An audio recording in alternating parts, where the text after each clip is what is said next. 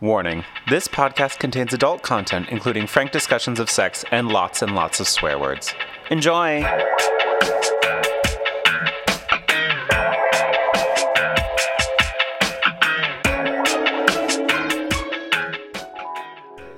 At first, I slowly thrust in and out to see how she handles it. With only positive responses, I speed up, bringing my favorite rhythm together. Harder, faster, deeper. She doesn't say too much, and I like that. Nothing is more annoying than a girl who likes too much dirty talk. Phrases here and there are fine, but it's better if you just shut your mouth and focus on enjoying it. Oh my god. And boy, is she enjoying it. Oh my god. Stop. I don't even care if that wasn't where we had behind the curtains, folks. Sometimes we plan ahead on where we're gonna stop each other in the monologue. Sometimes. Sometimes. And but oh my god. Oh my god. That was so awful. That was so awful. Let's just start with where I laughed. My favorite rhythm, harder, faster, deeper. Fuck you, guy.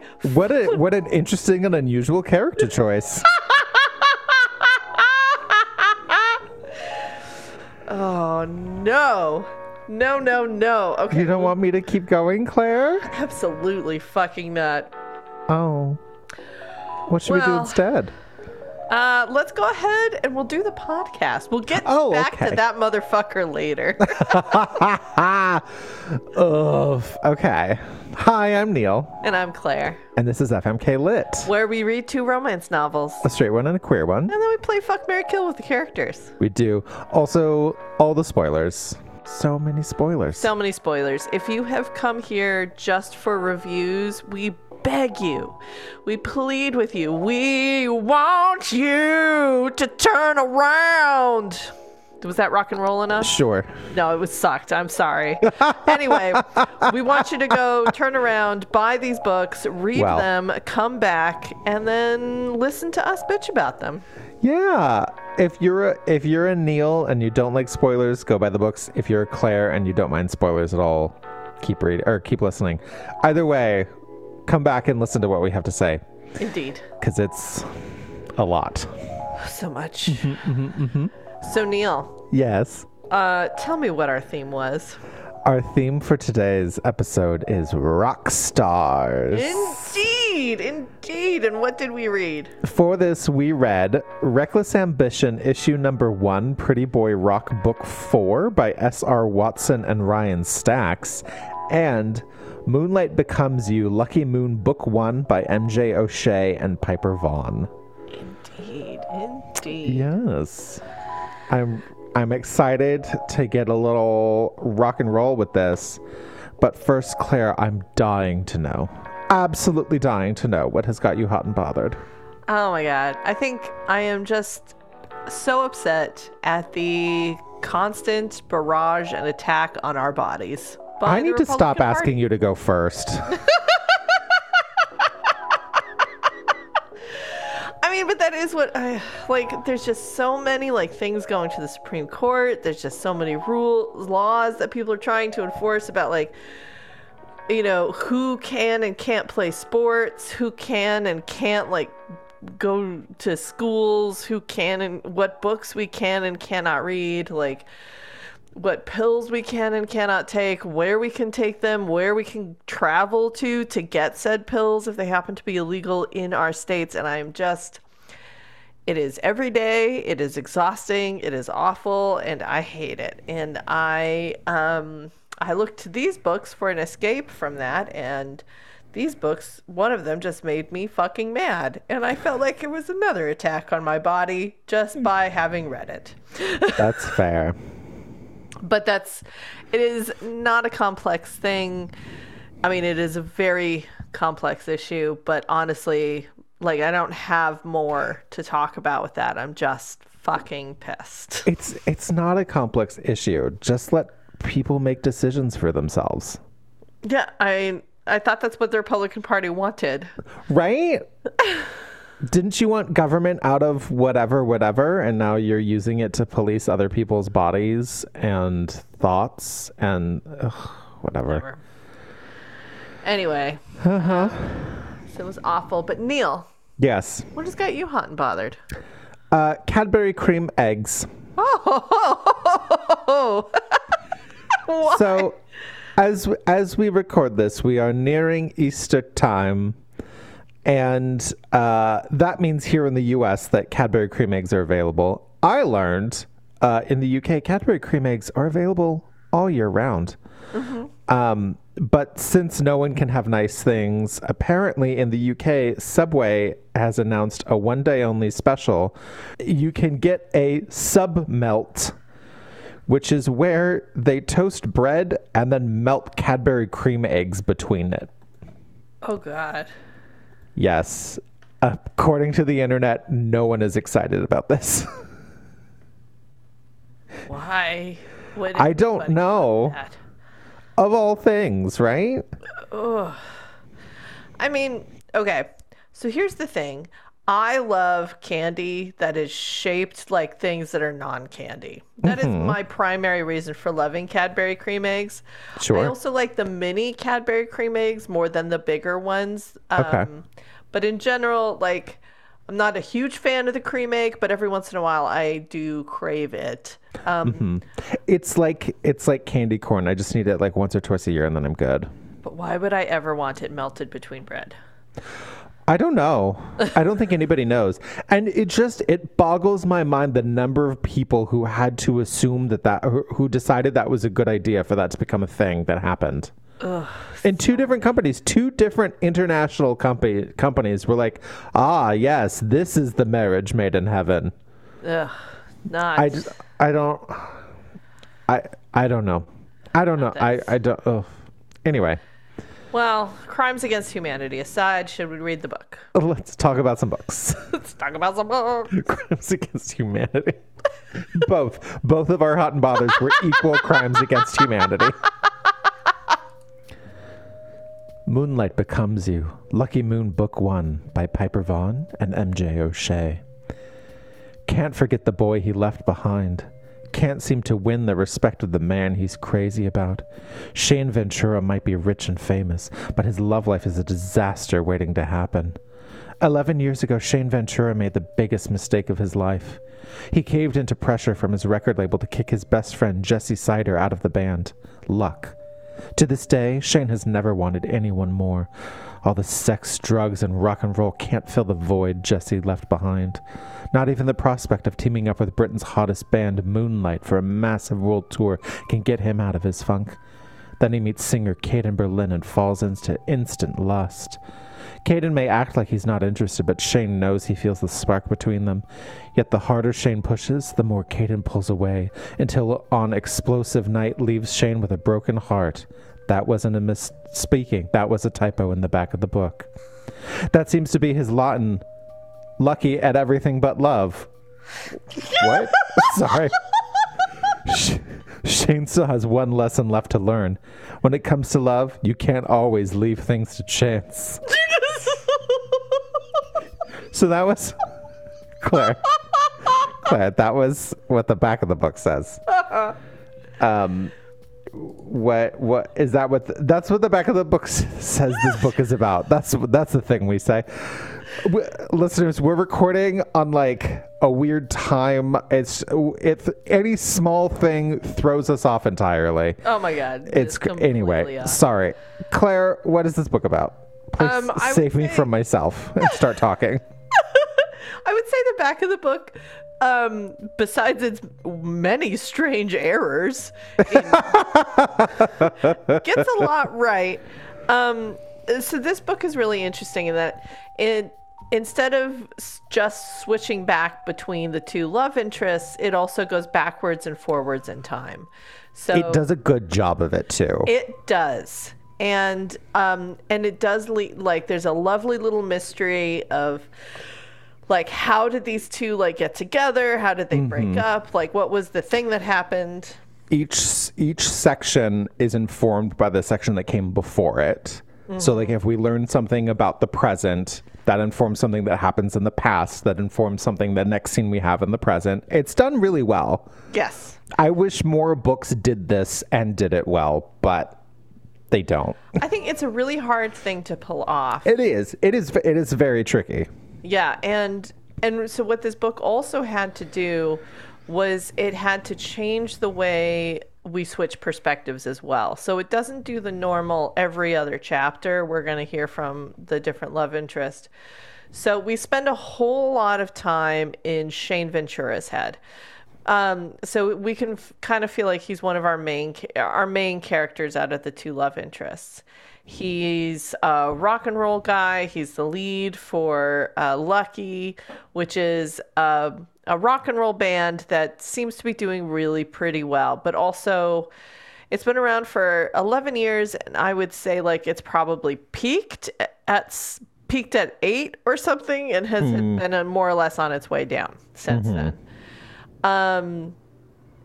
He is invited to be a part of a European, North American tour with another band that's kind of up and coming, which is Moonlight.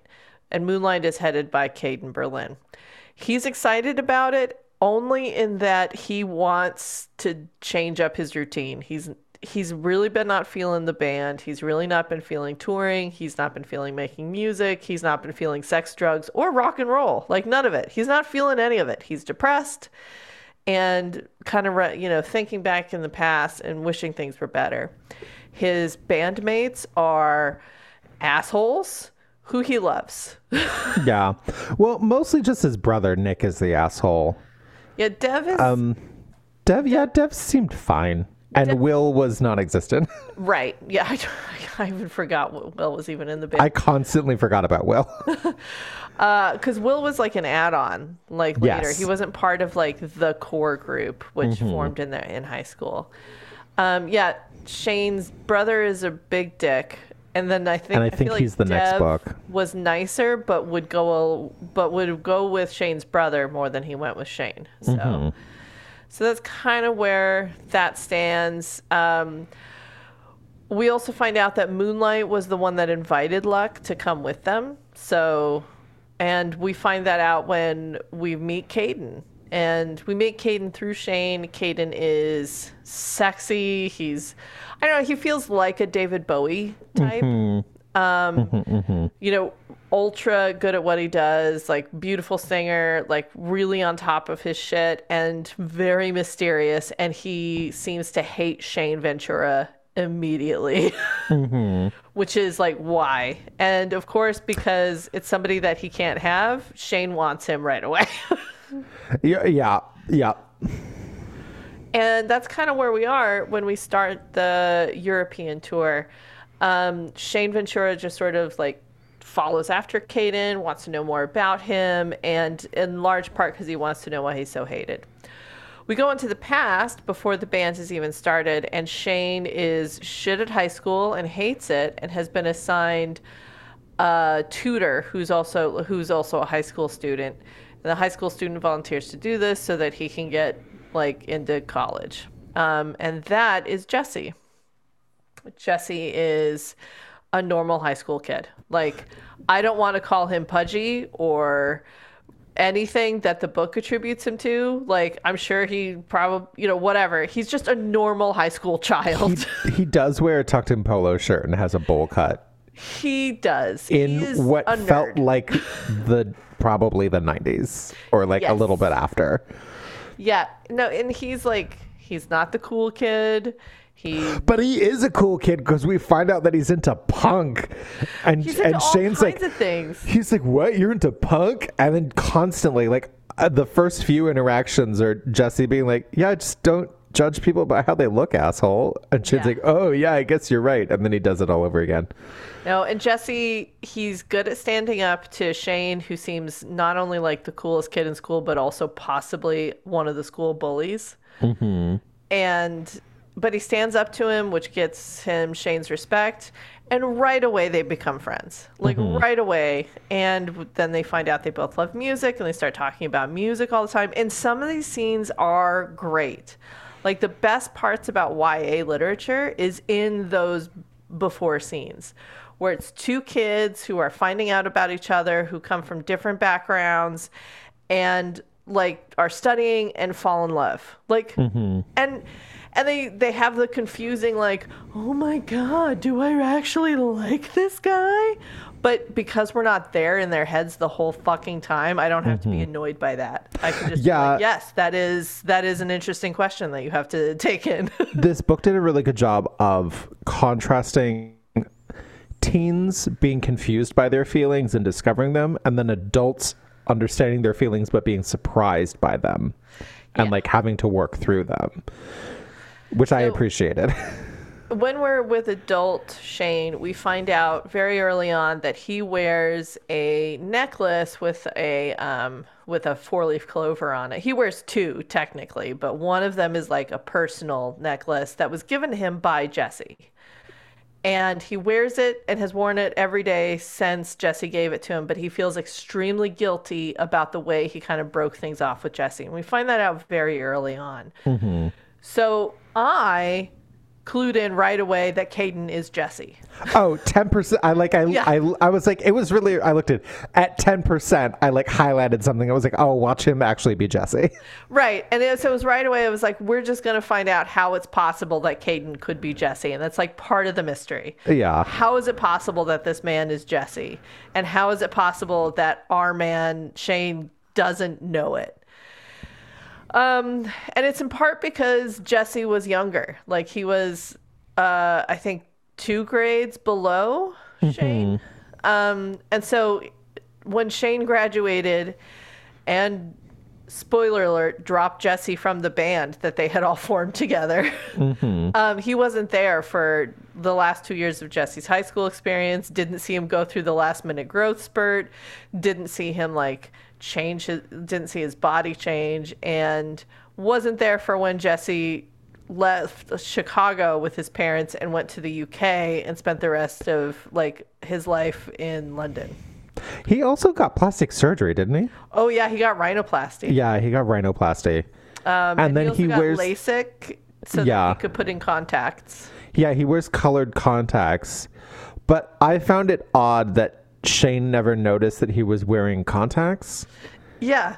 Because I mean, like, as close as they were, when you get that close to someone's face, you can usually tell they're wearing contacts, but you can especially tell when they're wearing colored contacts. Oh, yeah. I mean, it's not really a mystery. I mean, but I also kind of felt like with Rockstars, like, if it had been written into the book, if it was there, like, he would just be like, yeah, we're Rockstars. Yeah. Because they're, like, a sea green or something. Yeah. And I mean, like, it could have Jesse could have noticed and easily been like, oh, I bet they're brown, and he thinks they're boring, so he like wears those colored contacts to seem more glam and mysterious. What an asshole! Yeah, which she technically was doing, even though which is exactly what he did, except that his eyes were like gray, and I'm like what person with gray eyes thinks that their eyes are boring? What? Only this guy. Only this guy. But he was doing it actually for a very specific reason, and that was he 100% wants to get back at Shane. Also, I did just remember there was one point where Shane says to Jesse, as adults, like, why would you cover up your gorgeous eyes? And he says something like, nobody ever told me that they were, or something like that. Yeah. And I was like, oh, sweet. Oh, but yeah, Jesse is on a revenge bender. It is crazy. So he did like kind of like he had a lot of body shame issues, and he did like change his body and parts of his body because he wanted to be more interesting. And that wasn't really about what happened with Shane, but it kind of was. It was like the fallout from it. That wasn't revenge. And then learning more about music and becoming good at it was also not revenge. That was also just something he naturally wanted to do. And then he did want to be in a band that did better than Luck, just to like shove it in Shane's face. But he was also proud of the work he did and genuinely happy with it. So that wasn't really revenge, other than like a metaphorical, I look hot at this party and you have to look at me type of revenge. Yeah. Where the real revenge comes in is he saw that Luck was on the downslide, invited them to come to this tour so that they could end the tour, like start the American leg in Chicago, have like sort of seduced Shane the whole time, and then in Chicago play the song that he and Shane wrote together in high school so that Shane would know, you fucked up, bro. Guess who I am? Like, I'm Jesse. Ha ha ha. Ha ha ha. But in the meantime, while he's doing this, like, you can't have me seduction, it works. Shane is all about it. And But it works too well because it works on 'cause Jesse too. Jesse's attracted to Shane and is still in love with him. And so they do end up hooking up in several romantic ways that are adored, like getting caught in the rain in Italy. I have to say, though, Shane has this weird thing about bottoming. It'd be one thing if it was like, oh, it never interested me, or I tried it once and I just didn't like it, so I don't do it, whatever. But it did that thing that all of our straight novels do. It's like, if it's one thing that Shane didn't do, it's bottom, because it's too vulnerable, it's too blah, blah, blah. And I'm just like, that's not... Okay, great. Yeah, misogyny in the gay male community. Great. Let's just keep that going. So then when they do have sex, Jesse as Caden tops, and Shane enjoys himself, but then later when he finds out that it was like all part of this revenge scheme, he like uses it as a point for like why Jesse was such a dick. He's like, I even let you fuck me, as in, and it didn't feel like, oh, it wasn't about like, oh, you made me trust you and I had sex with you and I feel violated. It was, oh, you made me debase myself by being a bottom. Yeah. And I'm like, no, bro, we don't need any of that anymore, honestly. Absolutely not. It was that was also super uncomfortable. I was having this thought as I was reading this, because they talk about like, oh, the bottom is the someone who gets plundered or gets, conquered or whatever. I'd like to reframe this entirely. People who get fucked, you're the boss because you're making them do all the work for you. Getting fucked is a position of power. Thank you. Thank you. That's I'm stepping off my glittery soapbox. Thank you. But no, and honestly, that was that was an issue I had with that, that part. Like, I did think that when they were teenagers and they had sex for the first time, I liked that scene. I thought it was sweet, and I thought it was generous. I thought the two of them did very well together. Their teen scenes, they were super cute together. The only thing, we never saw Jesse give him the necklace, right?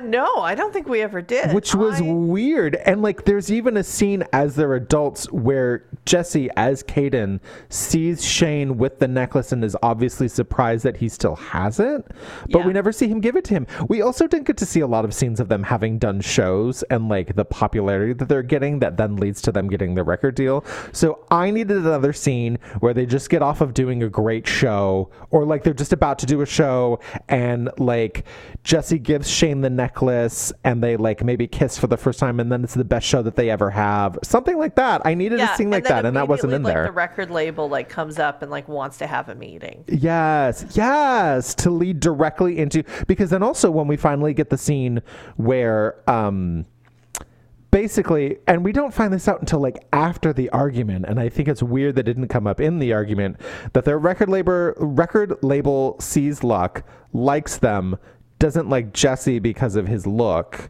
so offers the rest of the band the contract, and then they'll bring in a fourth person.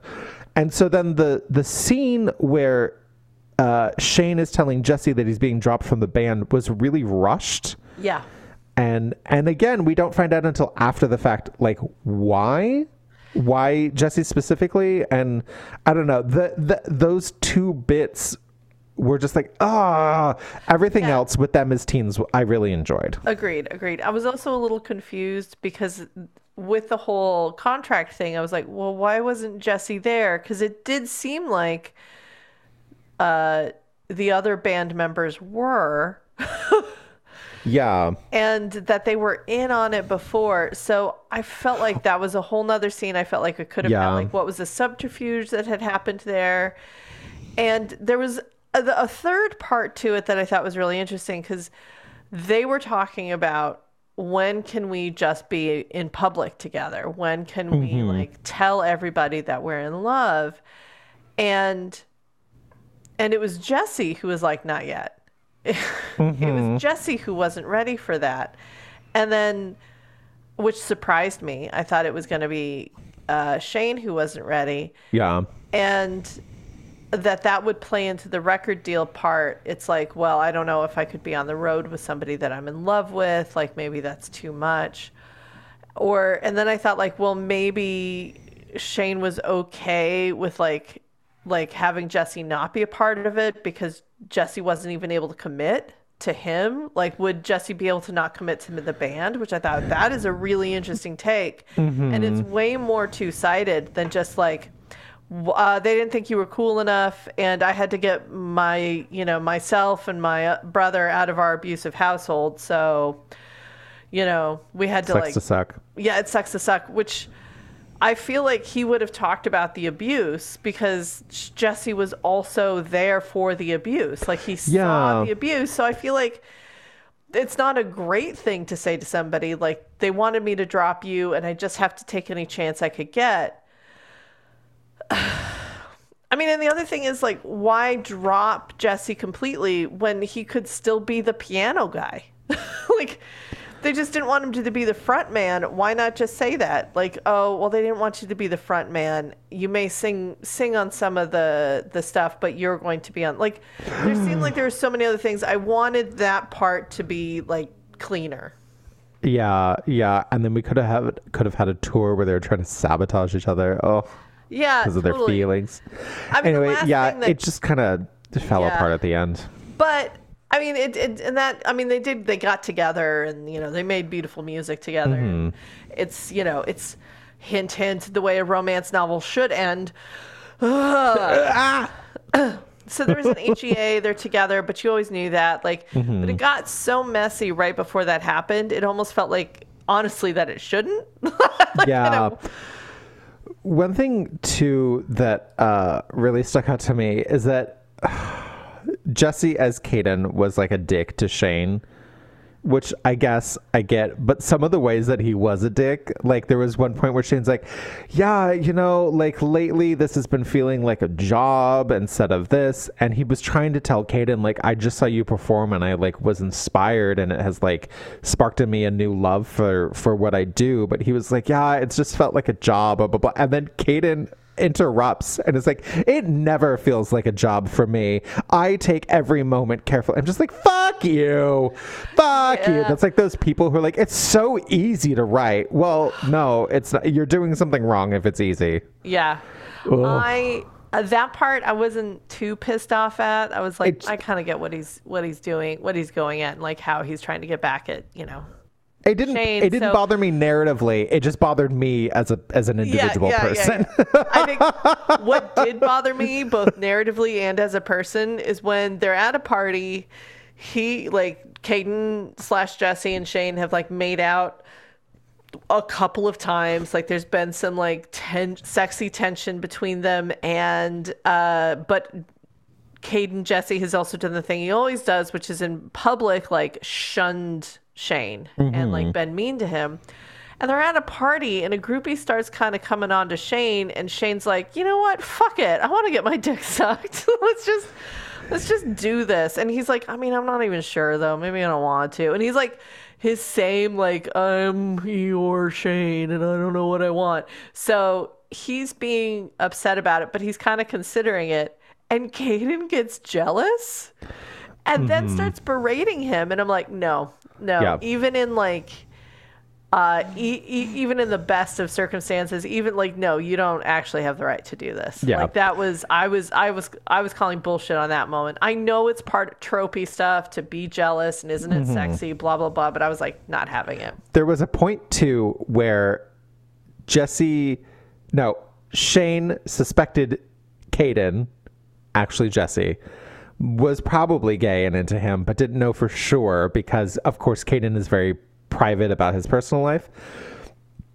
And so there's a point, and I think Caden says, like, oh, yeah, obviously I'm attracted to you, but you are a cliche and a burnout, and I don't want to be around someone like you, kind of thing. And then Shane says something akin to like, oh, so you're into boys, or like, oh, so you're gay or whatever. And because Shane as a rock star is very openly gay. And so there's a point where Caden's like, oh yeah, but I don't make a spectacle out of it like you do. And I'm like, fuck off. Do you know the type of gay man who wants to shame another gay man for being so openly gay? Self-loathing gay. Self-loathing gays. And also the type of spectacle he makes is barely. He like goes up to... He flirts with his straight drummer on stage. Yeah. Like, that's it. And I have seen many a rock show from VH1 / whatever the other one was. I've seen a lot of rock shows on television, MTV and VH1. I've seen these hair bands and whatever. Like, they flirt with each other all the time. Mm-hmm. They're like, oh my God, look, we're gay for each other. Isn't that great? And then they, just go back to singing because they're not actually gay for each other. And it's just hot to see two men sing. It's just to like buck the system or whatever, right? And so I'm like, no, that is one, barely flaunting it. I know, especially because the drummer's straight and he's just like, yeah, I'll go along with it, whatever, it's for the show. Yeah, people like it, I don't mind, whatever. And also, like, again, Caden sounds like a David Bowie type. Like, he wears really low-rise, very, very tight jeans, lots of makeup, and has a sparkly blue guitar. And he's like, but you make a spectacle of your sexuality. Fuck off. Fuck off, indeed. Oh, gosh. Anyway, they get together, and they keep making music. There is a really cute theme with the song that they write in high school, and it comes back a couple of times and it changes each time, depending on where they are and who's singing, and that's really sweet. And I thought that was adorable and lovely. Again, there was a lot to recommend in this book, a lot that pissed me off, but honestly more to recommend than pissed me off. Yeah, so I don't know, that's kind of all I have to say about that book. Yeah, me too. All right. Oh, sorry, one more thing. And then I promise that I'm done. So a lot of these books have a dream sex scene fake out where like a chapter starts with them having sex all of a sudden, and then it's become so well trodden device that like we all know. Yeah. So this book did it, but it set up, so it was like it was in the present, and the present chapter before said, oh, they had just finished the tour at this point and they were about to go up into Scandinavia. And then the beginning of the sex scene dream fake out was obviously later in the tour. Like they mentioned a different city, and I was like, I think that there was like half a moment that was like, it is later in the tour. Yeah. Things have happened. Is this actually happening? It was a dream fake out. But it had me going, and not many books do anymore, so I want to give kudos to that. Same. It also had me going. I really genuinely thought maybe they were having sex. I was going to give it a ding, though, if they were having sex, because I was like, wow, you just skipped a whole bunch of really important scenes to get to this moment. But then it was like, oh, but you're not having sex, so it's fine. It was a dream. That's allowed. Great. But anyway, that was that book. That was Moonlight Becomes You. Oh, sorry, you go ahead. Lucky Moon Book 1 by MJ O'Shea and Piper Vaughn. Sorry. It was perfect. Reckless Ambition, issue number 1. Pretty Boy Rock, book 4. Blondes, socialites, pretentiousness. There's only one thing that Maverick despises more than these 3 defining attributes: a liar. Maverick Jennings joins his fellow bandmates to form Reckless Ambition, his past a distant memory, and an opportunity to be a rock star in his future. His brush with the elite has hardened his perspective of the world and has shaped his ideology of the man he prides himself to be. Women are a distraction, and he refuses to let them stand in the way of what he views as important, climbing the music charts to stardom. His rules are forged in the thread of his armor, an impenetrable guard against any woman who wishes to be more than one knight. Guinevere Vandenberg has a plethora of secrets, but they each serve a purpose. She takes a job as Reckless Ambition's publicist, determined to build the life that she is never supposed to have. She would do anything to protect her chance at a future, one free from nepotism and influence. She has every detail of her life outlined and strategized, every variable considered.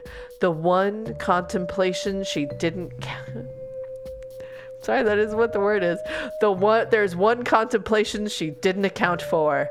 Maverick. Reckless Ambition, issue 1, puts a rock star twist on novels like 50 Shades of Grey and the Steel Brothers saga. Scroll up one link and see why readers are saying this Rockstar series is making their bodies thrum and their hearts sing. Oh my God.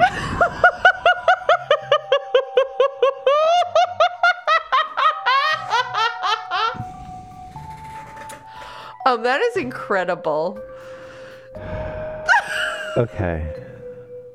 Listeners,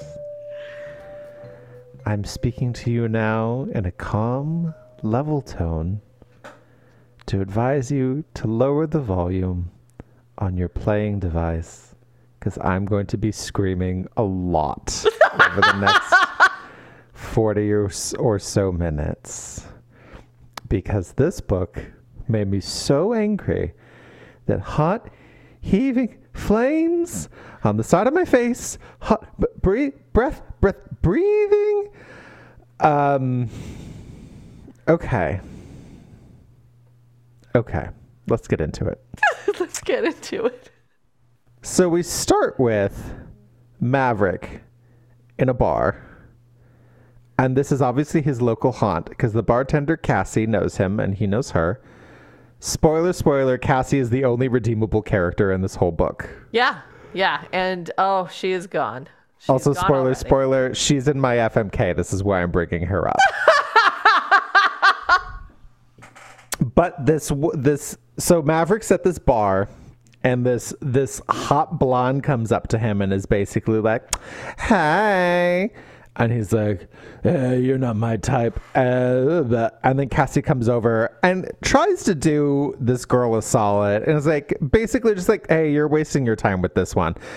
And then this blonde, Meredith is her name, is like, "Look at me and look at you. Forgive me if I don't take advice from a tomboy," or whatever she says. And then Maverick says he doesn't do pretentious blondes. "Fuck off, chick. Bye. I'm leaving. I'm going on a plane and I'm leaving town. Bye. Whatever. Fuck you." And Cassie's like, "Uh-huh." And then he says, oh, I have this highlighted. Hold on, please.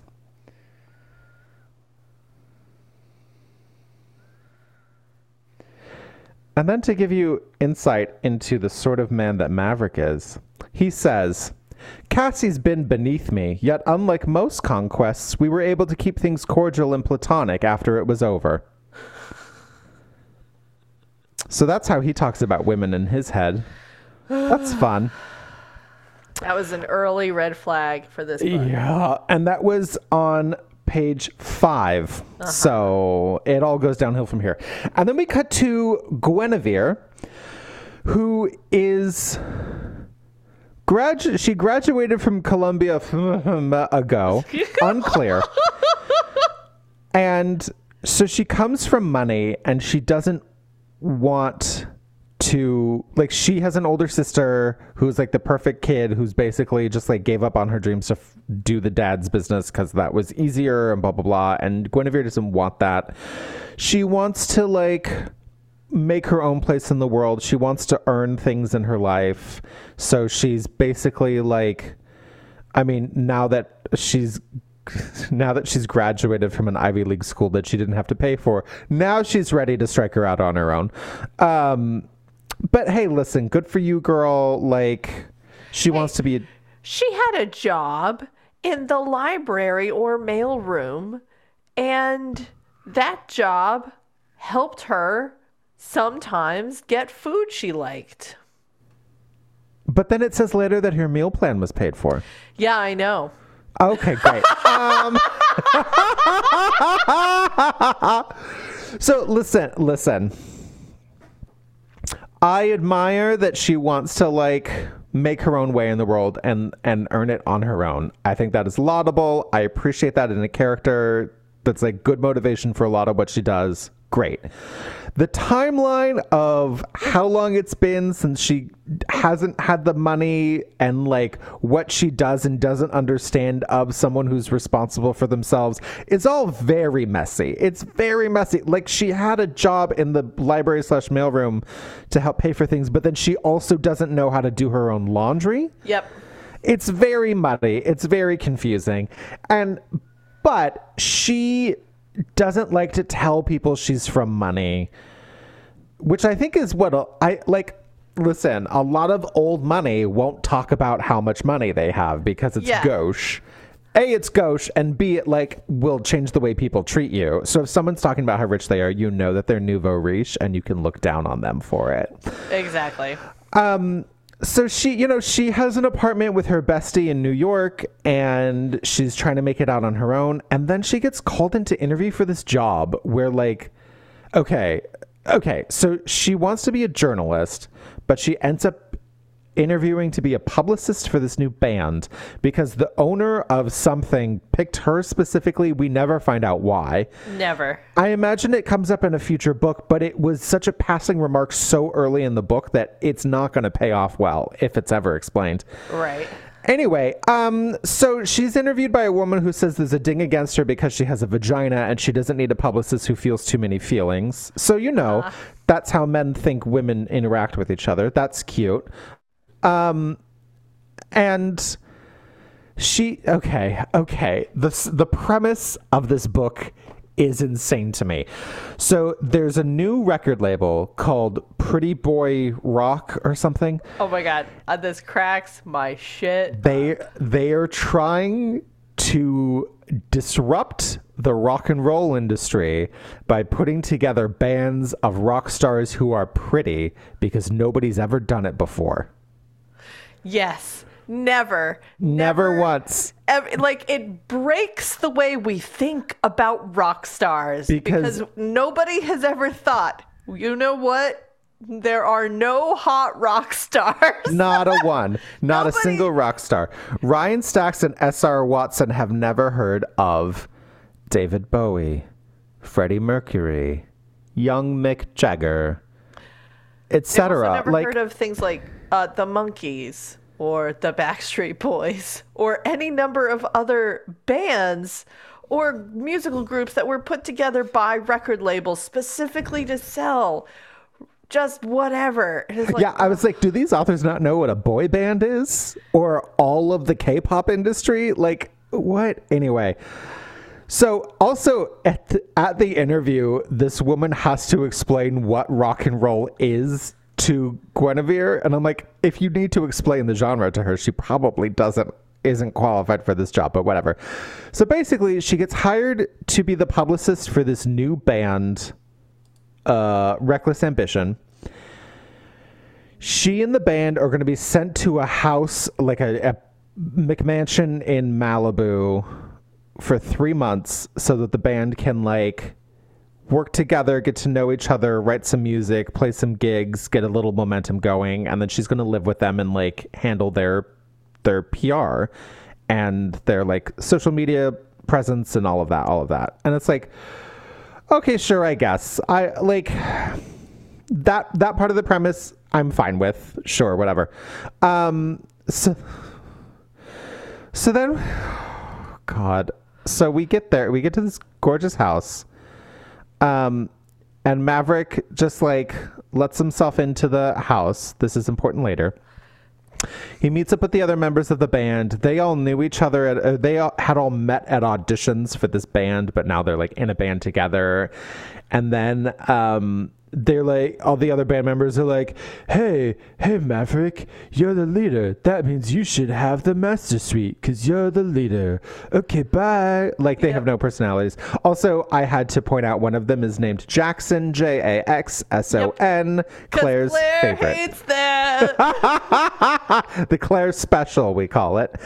And then, so they all go up on the roof, and then Guinevere shows up in nice clothes because I'd like to remind everyone she's at her first day of a new job and walks up onto the roof and is like, hey, did you just like let yourself in? Is that what people do here in Cali? And I'm like, okay, first of all, nobody in California calls it Cali. Fuck off. 2, you just did the same thing. And then also she's like, oh, hi, I'm so-and-so. And apparently they hadn't been informed of her arriving because she was meant to come the next day and not the day before. No, they have been informed of her arriving. It's just that the leader of this, himself, doesn't check his email. Yeah, but nobody else knew who she was either. No, but he could have known if he had checked his email. They emailed him and not anyone else in the band, assuming that he was gonna, because he's the leader. That's right. And he's like, I don't read my emails unless I'm told I have to. I was like, you're starting a new job, bro. Anyway, so she's sitting there in her nice clothes and he's like, you come from money. You're pretentious, aren't you? And she's like, what the fuck are you talking about? Leave me alone. No, I don't. He's like, oh, so you're a liar too. You're a liar. And they're like, yeah, your bandmate comes from money. And it's like, oh, it's different because I hate people who didn't have to work for it. And I'm like, do you think he worked for that money? No, he also comes from a rich family. Bro, what the fuck are you doing? And then also he's like, he gets given free reign of a 3-story enormous house where he can just write music because he's pretty and he feels like he's worked for everything in his life. And I'm like, fuck you. This is where we need to bring up that our main character is an obvious self-insert for one of our writers. Ryan Stacks is apparently a USA Today best-selling author and is also kind of an Instagram personality because he has a conventionally attractive body and long hair and he models and things and he has these like sleeves of tattoos. But if you look, he's also the cover model for this book. He is the cover model for this book. He is the cover model for this book. And you know what? I'm breaking the rules. Christine, I need you on mic. Yes, I am here. What? Here he is. Oh my goodness. Oh, I mean, okay, yeah, he's hot. Yeah, is that photo heavily edited though? Probably. No. Of course it is. Wait, hold it back up, Claire. Yeah, no, I'm gonna zoom in. Okay, great. I want to point out that tattoo on his left boob is Big Hero 6 character. And the book goes out of its way to say that our guy Maverick has Disney and Pixar tattoos to take some of the edge off of his otherwise super edgy look. It's right over his nipple. Oh, yeah, he's a Disney adult. Look, here's Beauty from Beauty and the Beast. The other side of his chest is from Tangled. That's them putting up the lanterns. Oh my God. But is this edited for the book cover? No, those are his actual tattoos. Oh boy. So this bottom arm, that's all that's going to be Alice in Wonderland. So there's flowers and hearts and there's Alice. I think so. Oh, yikes, dude. Yeah. This is a Disney adult. It is also important that he's written a lot of things also about like Christianity. He's yikes. Christian. He lives with his wife in Utah. Oh, well, there you go. Yeah, so he obviously is the writer and the cover model and modeled this main character after him. Oh boy. Oh Yeah. boy. I Just wait until you hear what a romantic guy he is. Well, the clip at the beginning. It gets worse. Yikes. Oh, so How? Okay. Great. All right. Thank you, Christine. So then, a few things happen that I'd like to point out. One, that he gives up the master suite because he didn't feel comfortable being in the master suite when everyone else was in just a large bedroom instead of an enormous bedroom, which, sure, I can get that. Fine, whatever. But then the boys all decide that the master suite is the fuck room so that they don't have to have women in their personal beds. Yep. Yeah. I'm just I just need to skip ahead a little bit, like to the very end of the book, if only because we hear him say out loud things like, that is why I never kiss women on the mouth. That is why I never actually eat a woman out, because it's too intimate. But if she wants to blow me, that's fine. That's up to her, like whatever she wants to do. But so yeah, immediately he immediately he takes control. He's the least rock and roll rock star I have ever heard in my entire life, because he's like, no fun, guys. The music comes first. Don't get distracted by pussy.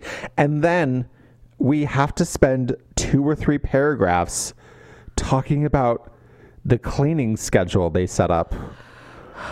Oh my God.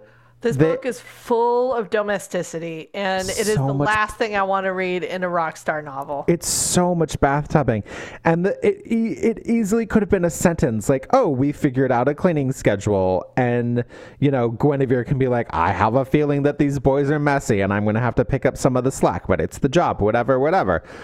But no, it was paragraphs of like, okay, we're going to do it on a rotation, and these are the different things that we have to be responsible for. And it was so fucking boring. It was boring, and also it was so when they all go to the grocery store, because we have to all go to the fucking grocery store because they don't have any food in there, and he has to belittle her because she's getting frozen food, and he's like, no, we are all cooking for each other.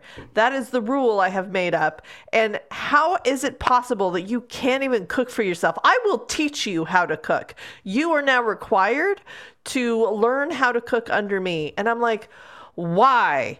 Okay, as an adult, I'm a person who often is like, people should learn how to cook basic meals for themselves that are delicious and taste good and make them feel better. But you know what? If you don't want to, fine, because cooking is work, and it is specific work that is often hard. And if you don't expect to be in a communal living situation, you don't have to learn how to cook for other people either. It's a nice thing to do. It'll get you laid, but absolutely not. And being belittled in the grocery store by a rock star because she cannot cook. I'm like, this is not the rock star book I wanted. No. There's the on that same vein, he is like, he berates her constantly for being pretentious, even though she's done nothing to indicate that she is, other than wear nice clothes. But it's like, you're in a rich part of LA and you're at work. Obviously, you're gonna wear nice clothes. But then she's in the frozen food aisle, and he's like, oh, you eat this garbage? And then she's like, well, who's being pretentious now, asshole? And here's the thing. She calls him out on his shit a lot, but like 8 times out of 10, he just brushes it off, and it doesn't matter that like, she said those things. One of the ways she calls him out is like, what do you mean? I can like nice things. You like nice things too. You drink this very expensive whiskey. You wear nice clothes. And he says, the difference is I earned it. How? And yeah, well, here's how. Because he's an architect. Like, a job that he left to be a rock star is being an architect. Also, we find out he has a chip on his shoulder because he went to this like really hoity-toity prep school when he was younger because his dad was the janitor. So people look down on him for that. But he got a free ride scholarship for nothing that he himself did. Yeah. But he thinks that he earned everything. Yep. Anyway, so then we have to talk about their first gig. It is during the day at a restaurant. Yeah. And it is 2 hours of cover songs. And it's like a nice restaurant. And they're like, everybody just got up and started cheering. And I'm like, not in that neighborhood of LA. They did not, honey. Yeah. But then there's the media there. The media is there. And then after their first gig, they went from 10,000 Instagram followers to 70,000. I'm like, before you released a single song, of course you don't have 10,000 Instagram followers. Oh, the studio bought them. Those are all bots. Sure, I guess. Well, and you know why, though? Like, we could attribute them to having early publicity success because the publicist is good. She's good at her job. Because Guinevere is doing her damn job. Yeah, and we could just say that or assume that, but no. We must continually belittle her for all of her life choices, even though she's the one who's ensuring our success. Yup. So then, he tells everyone in the band not to get distracted by Snatch, and then he's the first one to bring someone home, and they go to the fuck palace, and like Guinevere is like, she like basically accidentally catches them at it and is like, and is really embarrassed because she thinks that Maverick is so hot, whatever. Anyway, so then she's like, you know what? I shouldn't be like attracted to this guy. A, he's a fucking asshole. B, this is my job. So I'm going to get on the apps because I'm in this house for 3 months. I'm in town for 3 months. God, I almost threw the book. I almost stopped and texted you being like, I can't read anymore. I'm done. Fair. So she gets on the apps. She sets up a date with a man named Gatelin, which is like the name Caitlyn, but with a G. Yep. I don't know. Maybe he's from planet Glyceris. I do not know. But he shows up, and Maverick is the one who answers the door and feels that because he is dressed casually and did not bring flowers, that is not acceptable. So he slams the door in poor Gatelin's face. And when Genevieve is like, what the fuck are you doing? He's like, you're not going out with that guy. And Genevieve is like, yeah, I am. He lifts her over his shoulder, takes her into her bedroom, throws her onto her bed. And then is that when they fuck, or is that when he just like makes out with her or something? I don't know. They fool around, but it's so attractive. It's such his like romantic caveman mode that's super sexy. Yeah, I think that is when they fuck because that's when he says like, because she admits that she was a virgin and that was the first time she had sex. Oh, no. He discovers that she's a virgin and that was her fault. And then he says, you should have told me. Also, it's good that you waited this long, but you should have saved yourself for somebody who meant something to you. After we've seen him hook up with people. Yeah. But, guys, it's different for guys. Like guys just like can't control themselves. It's like different for guys. Like they don't have to wait or like do any of those things. They can do whatever the fuck they want because they have penises. So it's fine. Also, then we discover that she has a latex allergy, which I'm assuming is something that happened to this guy's wife because it's kind of a weird thing to put into a story, but I'm glad that we did because it doesn't come up often. Yeah. And so our man knows what a latex allergy is. Yeah. And he, of course, has to tell her. Right. So she gets a latex allergy, and it sounded rough, but like when it got to the point that like the initial panic was over and the sort of like, okay, this is what we're doing and it'll be fine in a little bit, blah, blah, blah. Then because this is written by men, she feels guilty that he didn't get to come. And then she tries to get him to be like, hey, should we keep going? And he literally says, no, I'm not shoving my cock into your greedy cunt again until it recovers. So that was fun. Also, they keep calling her babysitter, and he feels that they don't need anyone watching over them because he's worked so hard for this, and they have access to this enormous house and like all the wine in the nice wine cellar and like which they take. several expensive cars, but he's earned it. He's earned it, so like they don't need a babysitter. Like, oh God, it was miserable. So then there's a house party. And the other bandmates who are cardboard, they're just like, oh, hey, Maverick, hey, Jenna, hey, Guinevere, it's fine. I'm gonna go to the house party. They're cardboard. No, they're cardboard men. The cardboardmen, they go to the house party, and Guinevere's like, it's just I know Maverick's not going to the house party. It's just the two of us. I'm going to put on a sexy dress, and I'm going to go up to him, and I'm going to be like, hey, what's going on? And then maybe we'll bone. But if we don't, then I know that was a one-off thing, and I can move on with my life. And I'm like, sure, whatever, girl, go for it. And then she tries to go up to his room, but then that girl from before is there, and he has his hand in the small of her back, and she's like, oh, well, obviously they're fucking again. I'm gonna go to this house party, I'm gonna get drunk, and I'm gonna hook up with some random guy. And I'm like, yeah, sounds fine. Do that. You're an adult. You're an adult. You're making decisions. Go for it, girl. But then, oh my God, so like one of the other band members calls Maverick and it's like, dude, bro, you gotta come to the party. It's so much fun. Even the babysitter's about to get fucked by some random guy. And then Maverick hangs up, and then he shows up and is ready to fight this guy and is basically telling Guinevere, like, no, you don't know what you're doing. Yeah. I have to be responsible for you because you can't make decisions for yourself right now. So I'm going to fight this guy. And it's just like, fucking what? Like, why? Why any of this? It was so upsetting and unattractive. And like, the thing that really gets me is that this character is obviously a self-insert for one of our writers. And it's like, is this how you treat women? Is this every day for you? Yeah. Because I need to contact some people and convince them to leave your life. Yes. Like, this is not okay. None of this is okay. It's not sexy. None of it's sexy. He's like, and he, like, a term of endearment that he has for her is, oh, you're my little liar. And then when they finally get around to it, and she's like, yeah, I am from money. You discovered my secret. Good job. Yeah. But like, I don't want that life. I'm trying to make my own life. I'm trying to earn things on my own. And it's like, well, why wouldn't you tell anyone that? Because you just spent the last 200 pages belittling her for it and calling her a fucking liar. Like, shut the fuck up, bro. She says, well, because of the way you treated me from the very first second we met. And he's like, yeah, I was a little rough on you. Like, no, you were a monster. You were an absolute garbage person to a woman you had just met. Yes. But you'll note that he didn't act that way with his fellow bandmate who has a penis. Yes.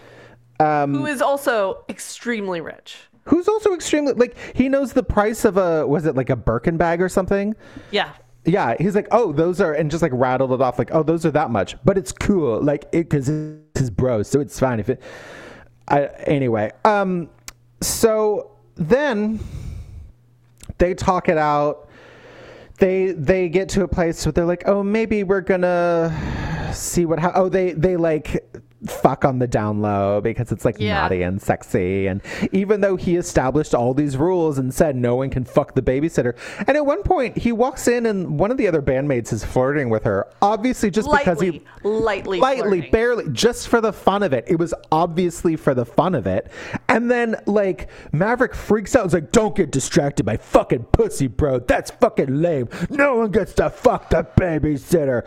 But then he fucks the babysitter and it's like, well, we can't trust you for shit, bro. And then also obviously rules don't matter. The rules that you impose on others don't apply to you, and that is the definition of hypocrisy. Indeed. I wanted to just anyway, so they're fucking on the down low, things are going great, and then we meet the best friend from New York shows up by surprise, as does Guinevere's older sister Genevieve.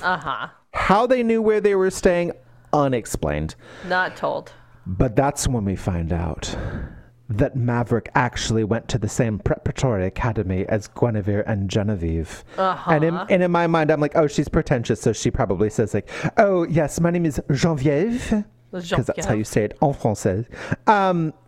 But this is how we find out that they dated in secret for 3 years, and then she just moved away she and Genevieve and Maverick dated in secret for 3 years, and then she moved away to Paris, which we find out was not her choice to make. No, the dad was moving to Paris, and he's like, older daughter, you're coming with me. Younger daughter, you're staying behind because I obviously don't love you as much. Bye.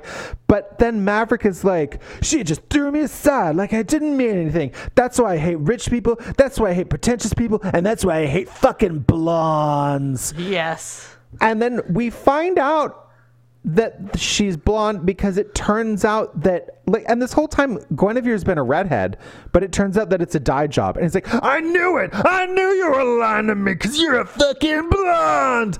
And then at one point during this whole fight, Guinevere's like, okay, so I'm sorry, what? You're still hung up on shit that happened to you in high school? What the fuck is wrong with you? It's, I've been wrong because I'm a man.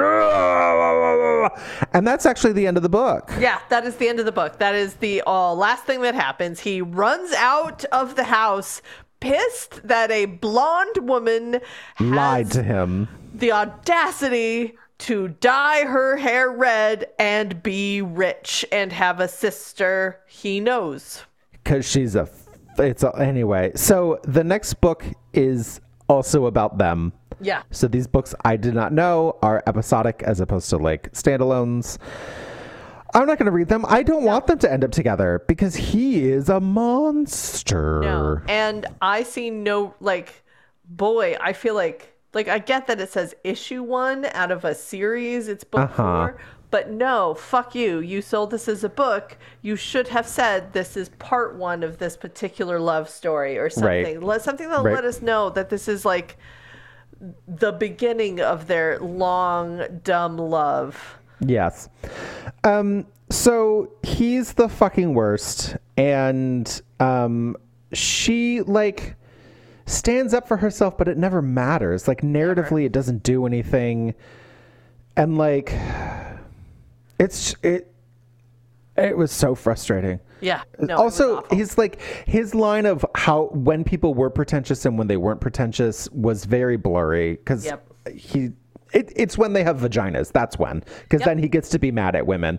Yep. And they're dumb. Most all women are dumb. Like, they're all dumb. They're all liars. They're Again, Cassie the bartender is the only redeeming character in this whole book. Right. Listen, and she knew to not get entangled with this guy. She was I know, just right? Like, oh, great! I had a good fuck. Goodbye. I was mostly fine with Guinevere as a character, except that she was like attracted to this asshole and was like, oh, I wanna get him mad so he goes into caveman mode because it's so sexy. I'm like, what? There's a point too, like one of the reasons why like she's also when she tells Andrea that she's secretly rich, Andrea's like, I knew the whole time. Then why the point of that? Anyway, when they go to the house party, one of the things about why people know that she's rich is that she's always overdressed. And then she goes to this house party in a rich neighborhood in LA, like beachfront property, wearing Louboutin pumps and a bodycon dress. And she's like, I'm so overdressed. I'm like, no, every single woman at that party is wearing that exact same outfit. 100%. It's just colors that are different. Yep. Like, what the fuck are you talking about? Anyway, on top of this not being fun to read and Maverick being a love interest, I don't think I've hated anyone this much since Rourke, honestly. Like, he's going to go up there as, like, #1 monsters that we have read. Yeah. Yeah, he is. On top of that, some of this book is so terribly written. So awfully written. I'd like to... Much go like for it. the actual introduction to this book, which there is only one contemplation she didn't account for. Maverick, which is a sentence that makes absolutely no sense. Much of this book made no fucking sense. I'd like to read a sentence to you. Please. I'll be damned if it ends with the prejudgment bullshit Maverick labeled me as. Yep. What does that mean? I don't know. I don't know what that means. There's a lot of awkward prose. I have another example for you. Regardless if it would never lead anywhere. That's not how you use regardless. That's not how that sentence structure works. Also, it is obvious to me that our writers went to thesaurus.com and just picked random words regardless of what they actually mean. Like, there's a point where Maverick is talking about this girl he hooks up with, and it's like, and her skills in bed were unhidden. That's no. You thought that clear or obvious was not literary enough. So you went to a thesaurus and picked a word that sounded good, despite the fact that that's not how you use that word. Yeah. This happened. It drove me crazy. Here's a section I would like to read. So, this is the interview portion where Our Lady Guinevere is being interviewed by her new boss for who we the never job. see ever again. We never see. It doesn't matter. And so then she has a long monologue about, now again, like, our girl purposefully put in her resume for a rock and roll something, a magazine. She thought it was going to be a something. So she wanted to be a rock and roll journalist. Here's from that. Rock music is a broad genre that originated from rock and roll in the early 1950s. With every era, new subgenres emerge, borrowing from other genres to propel the characteristics of the sound forward. However, when people think of rock stars, they still envision the stereotypical appearance that hasn't transformed much since the 80s. Nobody ever imagines a guy with model good looks being the member of a rock band. In fact, our first two bands signed were mocked by the media, stating that some of the members looked more like they belonged on a runway or on a cover of a magazine. It wasn't long before their talents earned the respect of all the doubters. Jesus Christ, lady. Also, these writers have never heard of Adam Levine. Yeah, no, I mean, there's a shit ton of exceedingly hot rock stars who are models. Right. Okay, I'd like to read a few more wrong words used. Perceptively, they don't come to find me. Perfect. Regardless of the urges he erects within me. Nope. That's not how that works. Well, his effect lacked expression, but the bulge he sported says he liked it. Let's just throw prepositions anywhere. Also, his effect lacked expression. What the fuck does that mean? Is it supposed to be affect? Like, maybe.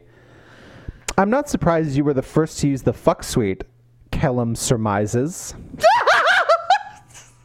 no. It's bad. It's bad all around, kids. And like, God, I have so many. Oh God, I'm gonna do it. I have so many examples of like Maverick being a fucking asshole. I'm just gonna read a couple. Yeah, do it. I have no reason to eye fuck anyone. I retort. That would imply getting pussy as a challenge. My cock strains against my board shorts. That alone is enough to send him packing. Cock strains against my board shorts. Your style of dress is rarely appropriate for the casual occasion, yet you're unapologetically you.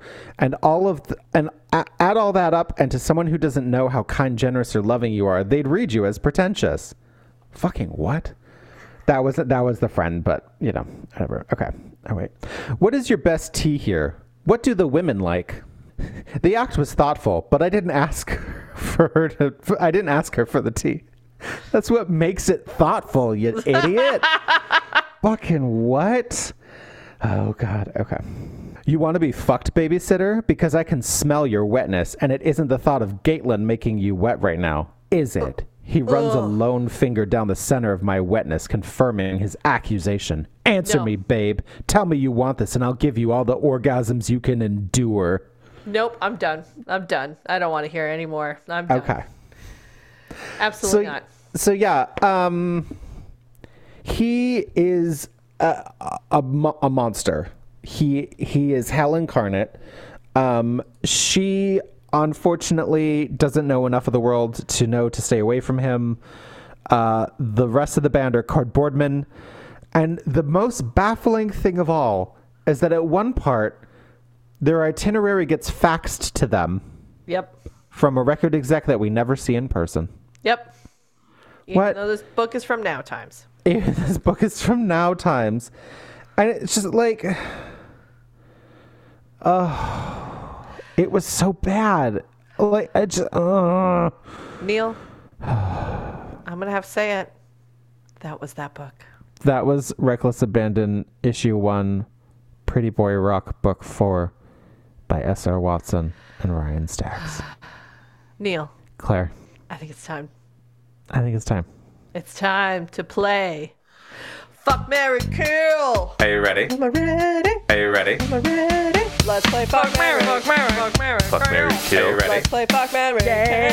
Fuck, marry, kill. Fuck, marry, kill. Fuck, marry, kill. Fuck, marry, kill. Fuck, marry, kill. Are you ready? Fuck, marry, kill. That was the wrong one. I'm sorry. Yeah. Are you ready? Am I ready?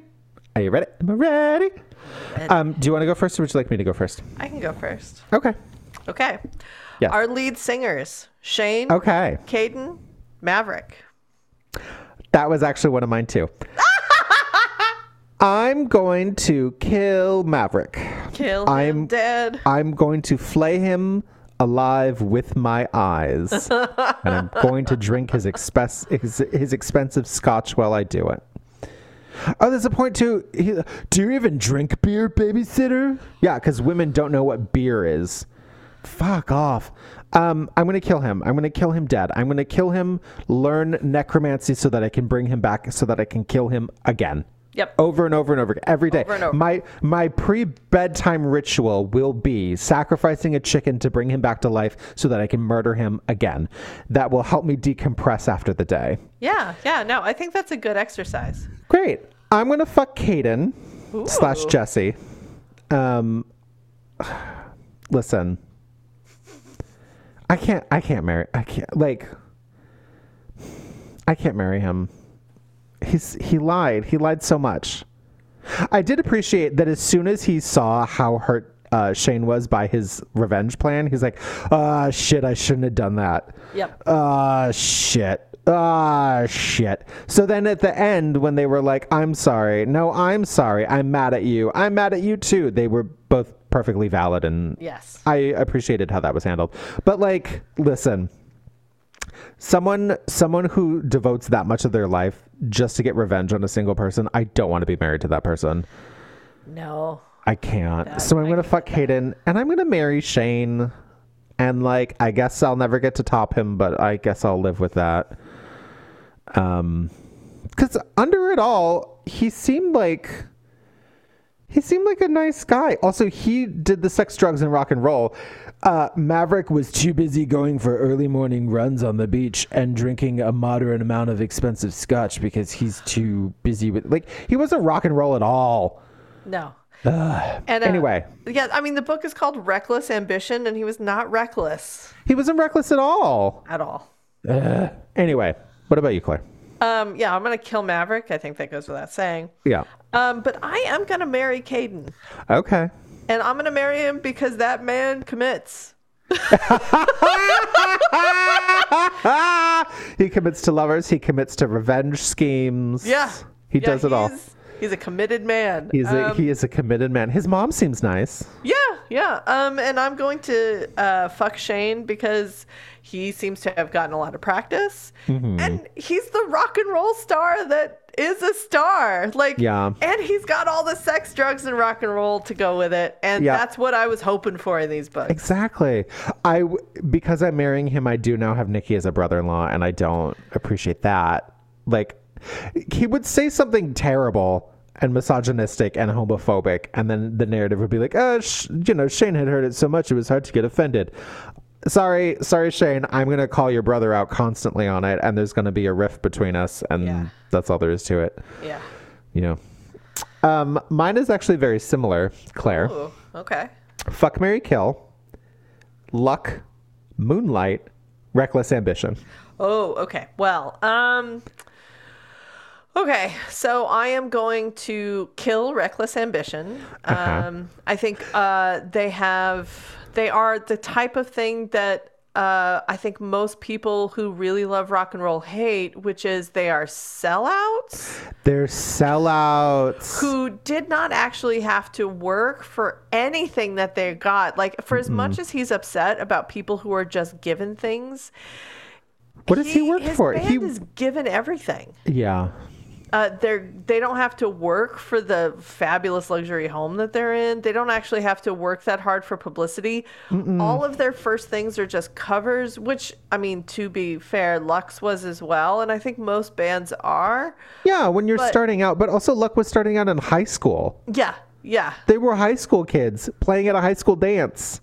No. Oh my God, the scene where Jesse almost threw up. Oh, that was so cute. It was so cute. It was really cute because he was so nervous. I'm going to kill Reckless Ambition. Kill him. I am going to fuck Luck because they sound like fun, but they also sound like not really my type of music. Yeah. Moonlight sounds way more up my alley. Like, they sound like they're an arty, like, band that made it big.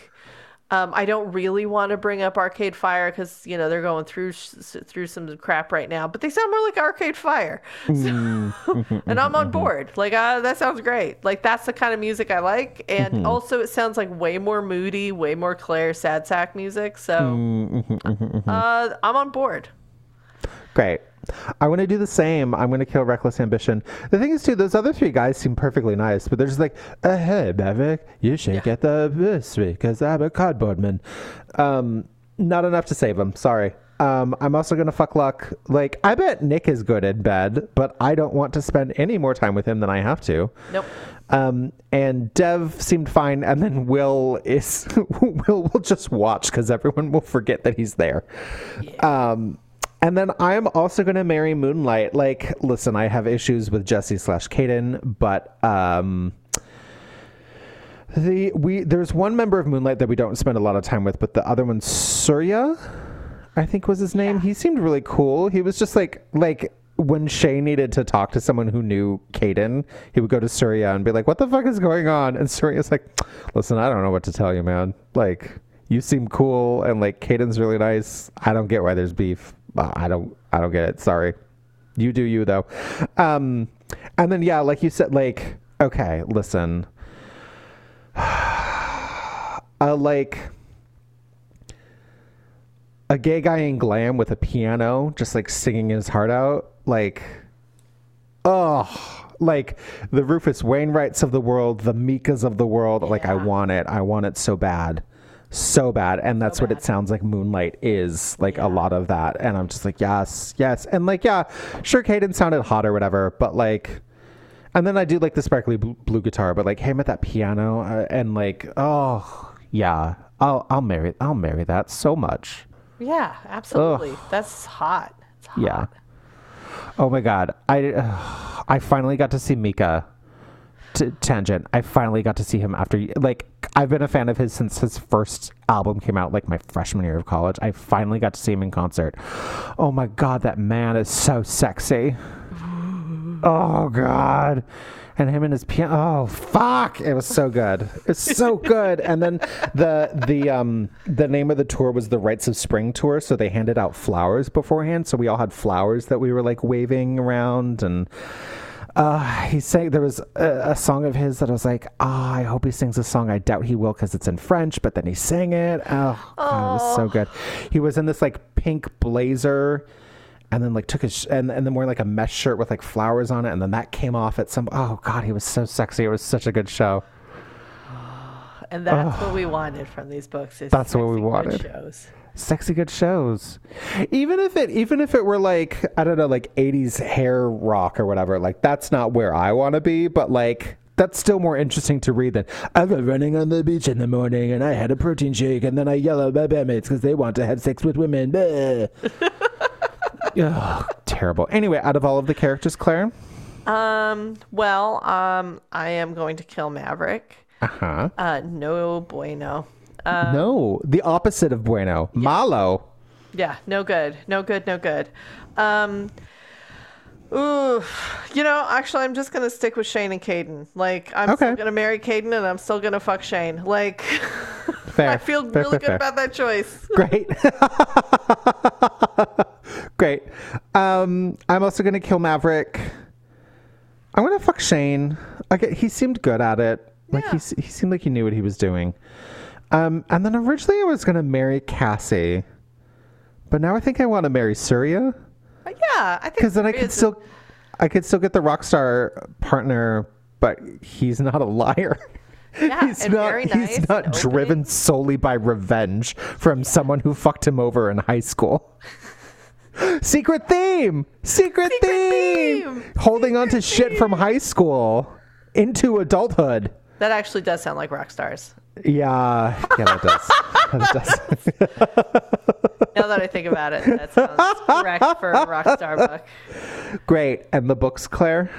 Yeah. So, I'm gonna have to kill Reckless Ambition. Oh, God. That's no good. No good. And I am gonna fuck Moonlight.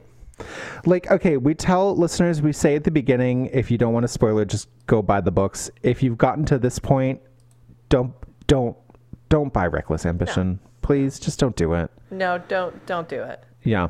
And I'm sorry, I think I cut you off. You were gonna fuck Moonlight? Yeah. Or Moonlight becomes you or whatever? Yeah, I'm not Death ready to becomes marry her? it. The rock opera?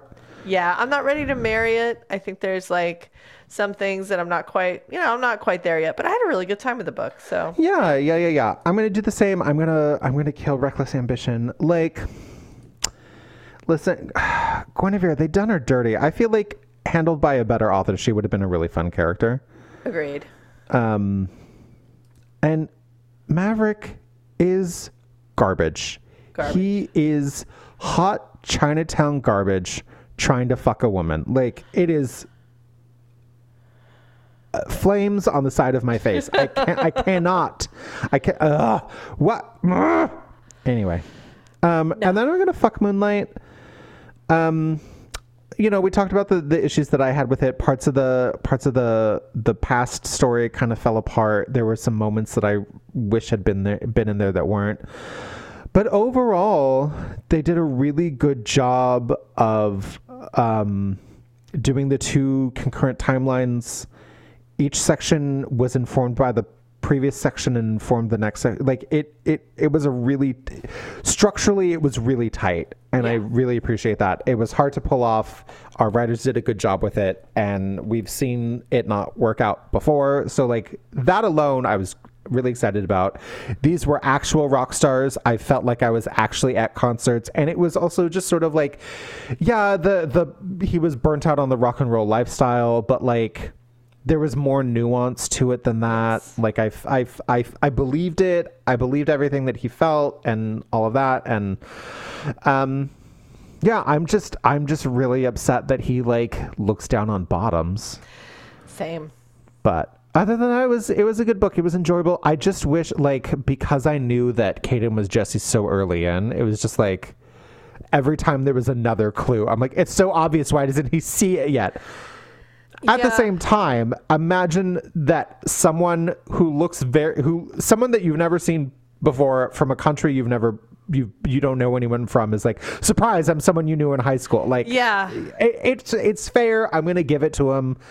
Sure. Like I if there's someone that I only know from work and I see them in like out on the street, I don't recognize them right away because it's entirely out of context. Like I get it. It was just kind of frustrating to read. It's just like obvious. It's so obvious. Yeah. It's so obvious. So I think maybe the writers did a little bit too good of a job planning those clues. Yeah. Anyway, overall it was fun and I'm gonna fuck it. Yay! Yay! Okay. All right. Are you ready? For our favorite game? Christy! Yes! Oh, I'm so excited. Oh, that was a good one. Excited. Claire. Okay. Claire. Give it to me. So, our first book is Greek Tycoon Waitress Wife. Vetted by Blackmail, book 11. Are there clues in the title? There are clues in the title. I'm sorry. What was the parenthetical, Claire? Greek Tycoon Waitress Wife, Bedded by Blackmail, book 11 by Julia James. Wait, can we guess off the one title? If you want to. Is it blackmail? No. Is it the Greek Isles? No. Is it servers? Yes. Yay!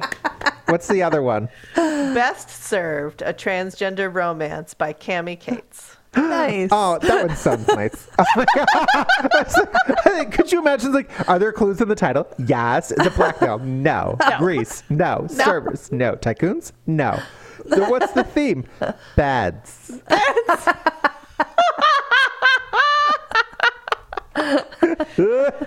Yeah, so it is Best Served by Cami Cates, transgender romance, and Greek Tycoon, Waitress Wife, Bedded by Blackmail, Book 11. And this is also, it's very important, this is a Harlequin romance. Oh. The bedded by blackmail? Yeah, and it's That like, scans. I feel like we haven't really done one of these Harlequin presents in a while. Yeah. I hope she's a waitress at a Mediterranean restaurant because Mediterranean food is so fucking good. Oh, so good. I just tell me all about your souvlaki and your Ooh. and Moussaka. your moussaka and your Tzatziki. Tell me. Oh my God. Tell me about your homemade pita bread. It's all fluffy and warm. Went to, when I visited my mom for Christmas, a new Greek restaurant opened up near her, so we went there for dinner one night, and as an appetizer it was like warmed halloumi cheese with walnuts and like warm raw honey on it, and then burnt lemon wedges to like it was so good. Goodness. Don't tell me about things I can't have. Anyway, okay.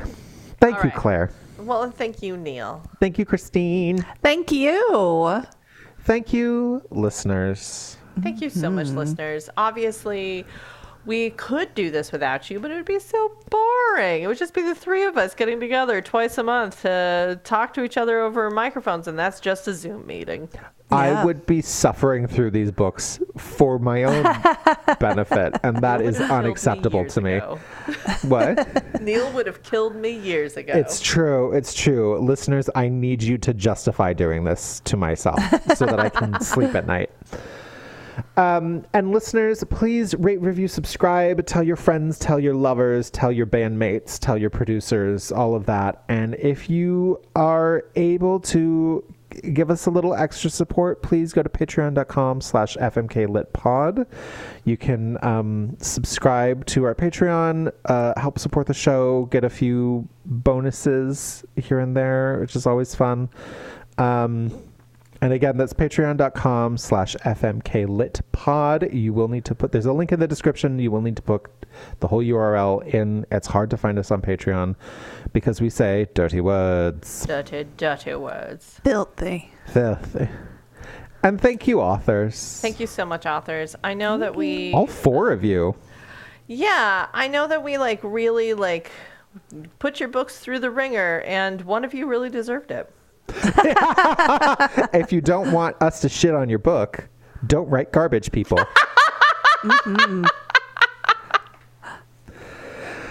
But yes, authors, thank you. And listen, if you're mad at us, you have our money. So, and that's all that matters in capitalism.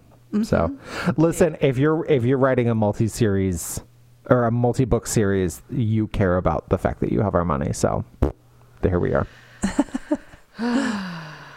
And I guess that's all we have to say, other than if you can do so safely and consensually and on stage in an arena in front of tens of thousands of people. Oh my. plenty of drugs and rock and roll. Keep